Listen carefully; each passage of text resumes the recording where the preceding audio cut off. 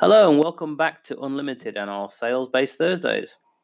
Now, last week we talked about how selling needs to be about listening and seeing if you can solve a problem, rather than some mythical hypnotic talk that you can give until your customer gives up and buys. Today, I want to address a little something else about the mentality of sales, and specifically salespeople. Now, something I was chatting about earlier this week with someone was the issue that most salespeople are either naturally or trained to be people pleasers.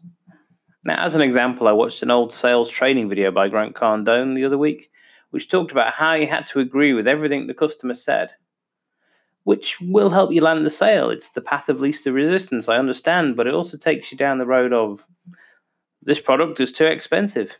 Yes, it is. This needs to be delivered in 20 days, not 90 days. Yes, okay. See, being a people pleaser isn't always the best thing for your business. Look back to what we just agreed to in those examples. You've agreed that product needs to be delivered 70 days ahead of schedule for less than you'd normally charge. How is that practically going to happen? How much is it going to cost you in overtime, in sleepless nights? How much margin have you left yourself if things go wrong? How much margin if things go right? See, it's not always the best thing for your business, as I said. Very few salespeople ever seem to go the other way. But the truth of the matter is, humans always want what we can't have, and we always value something based upon what we paid for it. Now, as an extreme, look at Ferrari and Porsche. Currently, their products are so in demand, certainly their limited edition products are so in demand, that if you want to get on waiting lists for those exclusive products, such as the last 488 Pista or the 911 GT3 RS, then salespeople are advising you to buy other cars within the range just to show enough loyalty to get onto the waiting list of potential customers. Even after that, it's a long waiting list. That's pretty extreme, I know. But it's very different to suddenly saying, yes, these are too expensive. Let's knock 20 grand off this 911 and I'll get it to you by the end of the week. I want you to think, which approach has people lining up at the door to buy?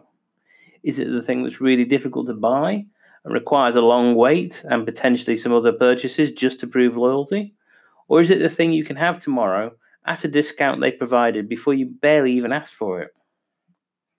Now, I doubt any of you listening today are Porsche or Ferrari sales director. So what do the rest of us have to do?